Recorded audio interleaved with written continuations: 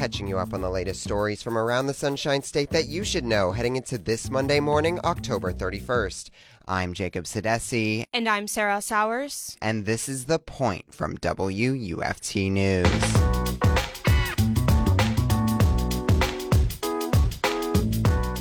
Members of the Florida Board of Medicine and Florida Board of Osteopathic Medicine voted on a draft rule that would restrict Florida doctors from providing gender-affirming treatments to transgender people under the age of 18. I spoke with WUSF's Daylina Miller on what happened at the committee meeting and the potential impacts if the rule is finalized. So I was at the Florida Board of Medicine meeting on Friday in Orlando, where they voted to ban gender-affirming care for trans youth. What they really did was voted to start drafting a proposal to ban it, so there's not an official ban in place yet. There's another meeting next Friday, also in Orlando, where they're going to be sort of revealing the draft language and having more discussion around that. What it would do is would ban puberty blockers, hormone treatments, and surgery, the latter of which is extremely rare in minors. So, can you start off by giving us a brief summary of what actually went on at the meeting? So it was a 5-hour meeting. It was pretty contentious. It started off with 6 experts that gave their presentations, 3 of which are for gender-affirming care, 3 of which were against gender-affirming care.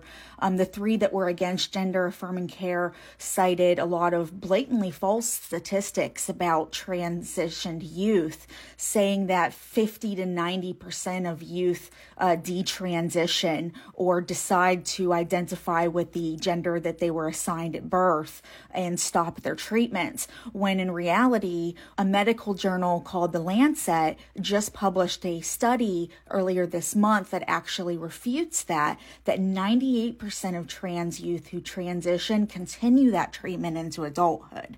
So there was a lot of back and forth between the experts and the medical board with them asking questions.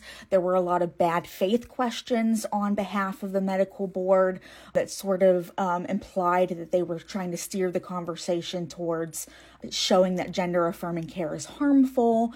A lot of dog whistle language like biological females and biological males being used by the board. Can you talk a little bit about what happened during the public comment period? It appeared that they had reshuffled the order of the speakers so that 9 detransitioners were able to speak before any other trans people.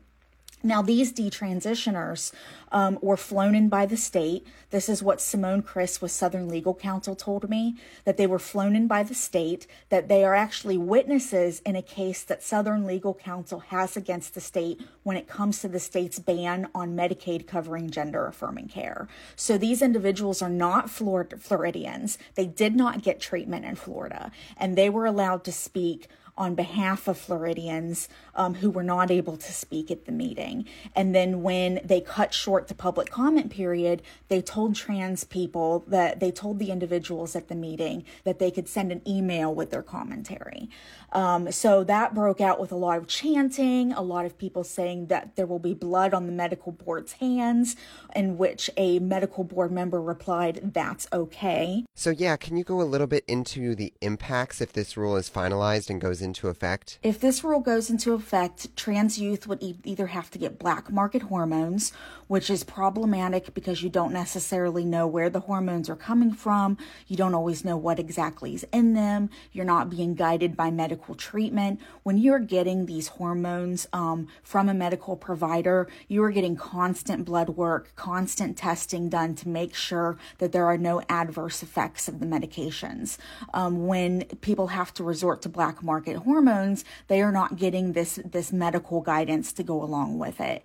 And that can be very dangerous. It can contradict with other medications they're taking, with other health conditions they have. For a lot of the youth, it's just going to mean that to get gender-affirming care, they're going to have to go out of state. So what comes next? What's on the agenda for the next meeting? So next Friday's meeting is where they're going to reveal the language of the draft rule and then have further discussion to firm up what exactly that it says. There was some conversation during last Friday's meeting about potentially carving out exceptions and allowing children that are already on these hormones to continue their treatments. There might be exceptions for trans youth that are involved in clinical trials, but we don't know the specifics yet.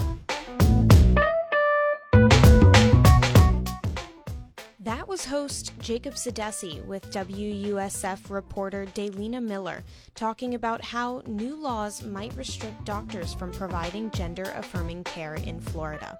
For more on the story, check out WUSF.org. Now for today's top headlines. The University of Florida, University of Georgia, and others respond after anti-Semitic messages were displayed outside the Florida-Georgia football game in Jacksonville Saturday. The Alligator reports that other organizations like UF Hillel, the SEC, and TIAA Bank, who owns the Jacksonville Stadium, also denounced the messages and said they stand with the Jewish community. After pouring workers and equipment into restoring electricity post-Hurricane Ian, Florida Power and Light expects to seek approval to recoup about $1.1 billion from customers, officials said Friday. The News Service of Florida reports it was not immediately clear when FPL will file a proposal at the Florida Public Service Commission, or how the proposal would affect customers' monthly bills. Utilities have been traditionally allowed to recover costs from consumers after hurricanes. Florida's summers have been trending warmer for the past 2 decades, which might be impacting the survival of wildlife. NPR reports that studies show the majority of loggerhead sea turtle hatchlings have been female, which may lead to population decline. Sea turtle nesting season, which runs from May 1st to October 31st, ends today. In Alachua County, early voting for the 2022 general election will run from now through November 5th. 7 locations around the county are open from 9 a.m. to 6 p.m. daily. Subscribe to the Point newsletter, which drops the latest news in your inbox Monday through Friday at 8 a.m. Visit WUFT.org for more information. I'm Serra Sowers. And I'm Jacob Sedesse. And you've been listening to The Point from WUFT News out of the University of Florida. Happy Halloween.